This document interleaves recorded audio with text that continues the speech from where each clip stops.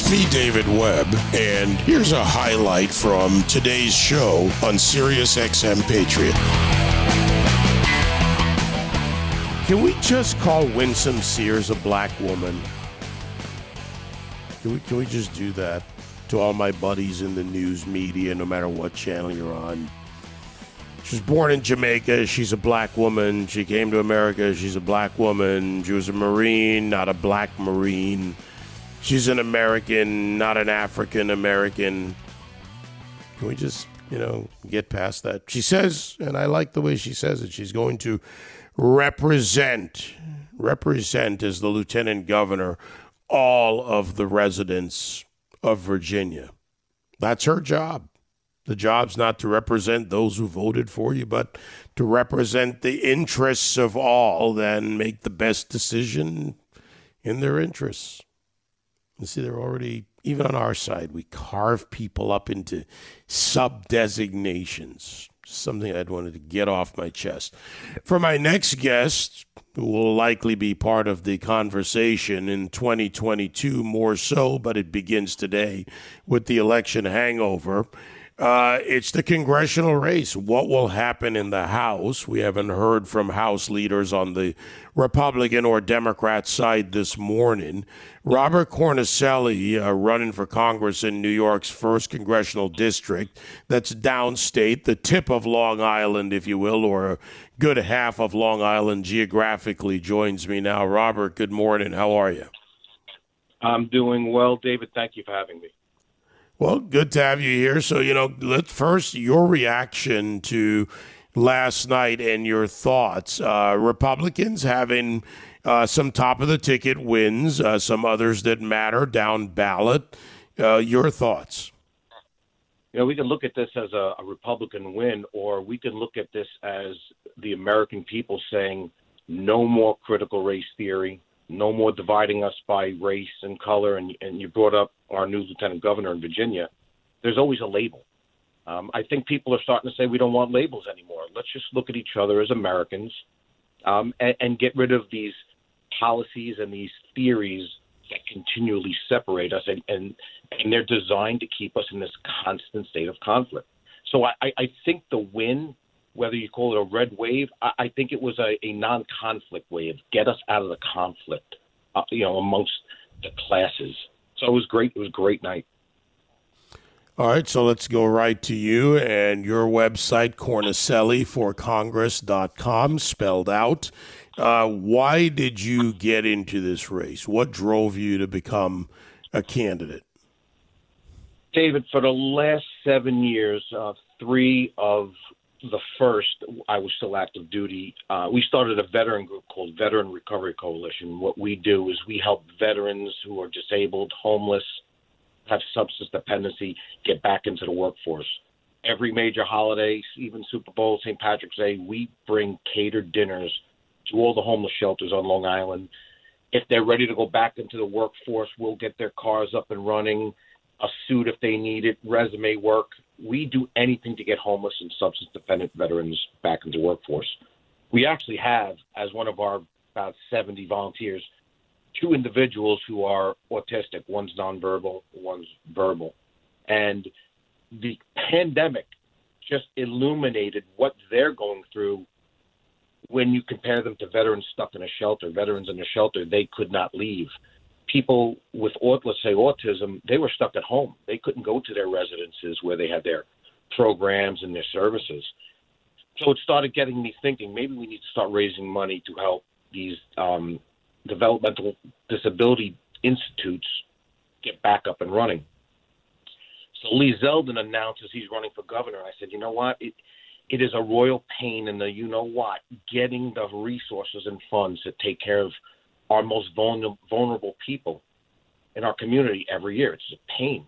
I'm running for this spot, and I'm going to demand in the House that we start funding more programs, especially when we have a pandemic, to take care of our most vulnerable. I'm sick and tired of having a fight to help them. There shouldn't be a fight, especially when they're throwing around $450,000 for illegal aliens.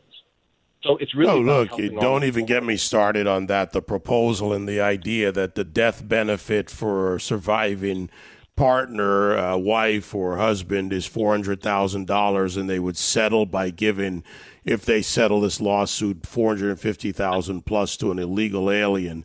But, all of that is part of the importance of recognizing that there are Americans who have given above and beyond, or at least put themselves in that position by raising their right hands, like you did, by the way, as a veteran and someone who served this nation.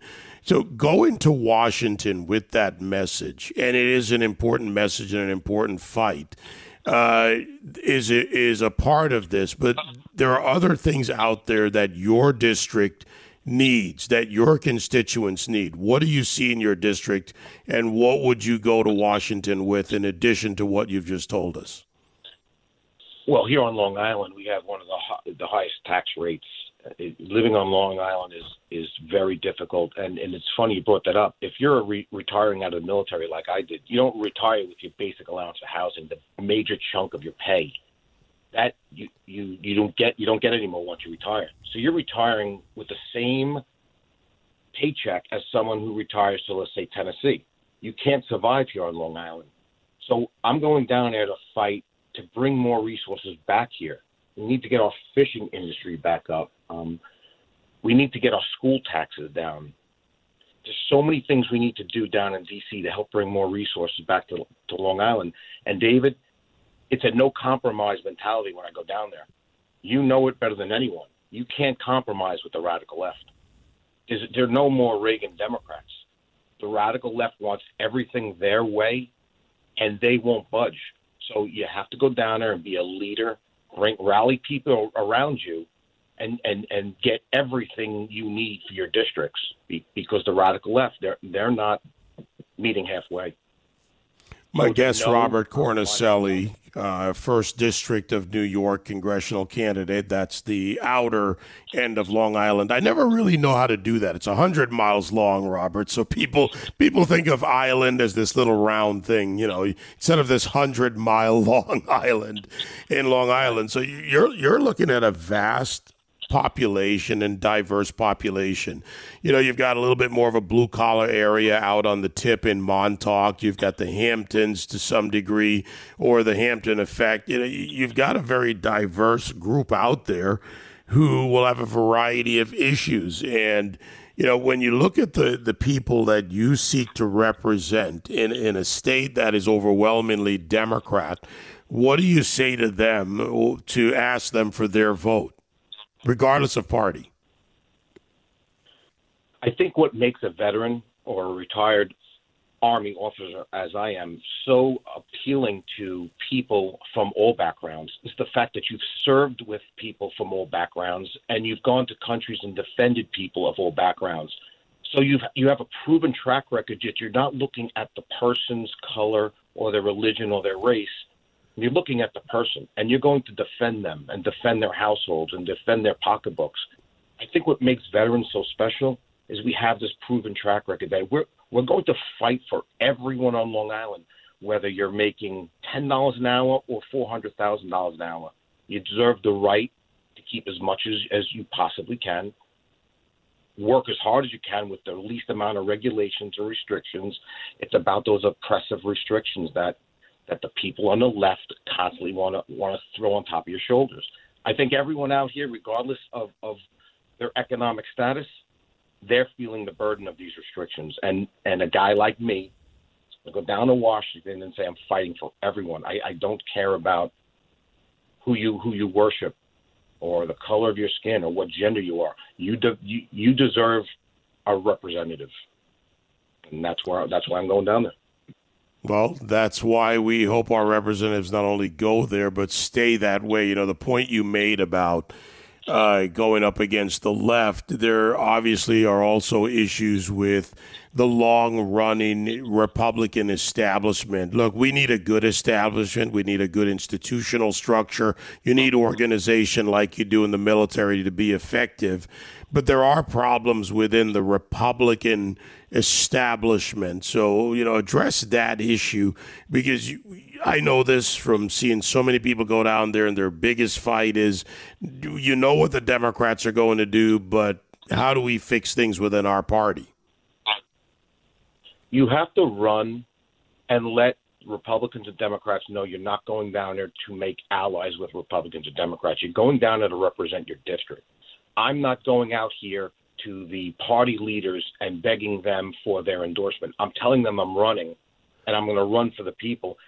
And if the party leaders start choosing candidates according to their character, not how much money they can raise or who they know, we could turn the Republican Party around and attract younger voters and younger kids who are looking to run.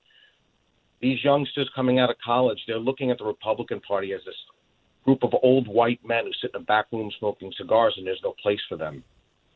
Not in my Republican Party. There's a place for everyone. And I think it starts here. You just need to get out, reach the voters, let them know that you're going down there to make some changes, and they're the boss, not the party leaders. And I'm open about that. Party leaders are not my boss. It's the voter. Yeah, well said. Very well said. Robert, thank you for your service. Thank you for joining me, and congratulations and good luck to you. I always say that you're a braver man than I to go in there and get into the political game. I'll stay here with the microphone. But good luck to you, Robert. We'll be keeping a close eye going into 2022. Thank you, David, and thank you for everything you do. All right, thank you. I'll see you out on Montauk. I make at least a few trips out there during the summer. I'll buy you some bourbon. All right, you got a deal, my friend. That's a definite way to get my attention. Robert Cornicelli, 1st Congressional District candidate, Army captain retired as well, and his website, Cornicelli4Congress, allspelledout.com.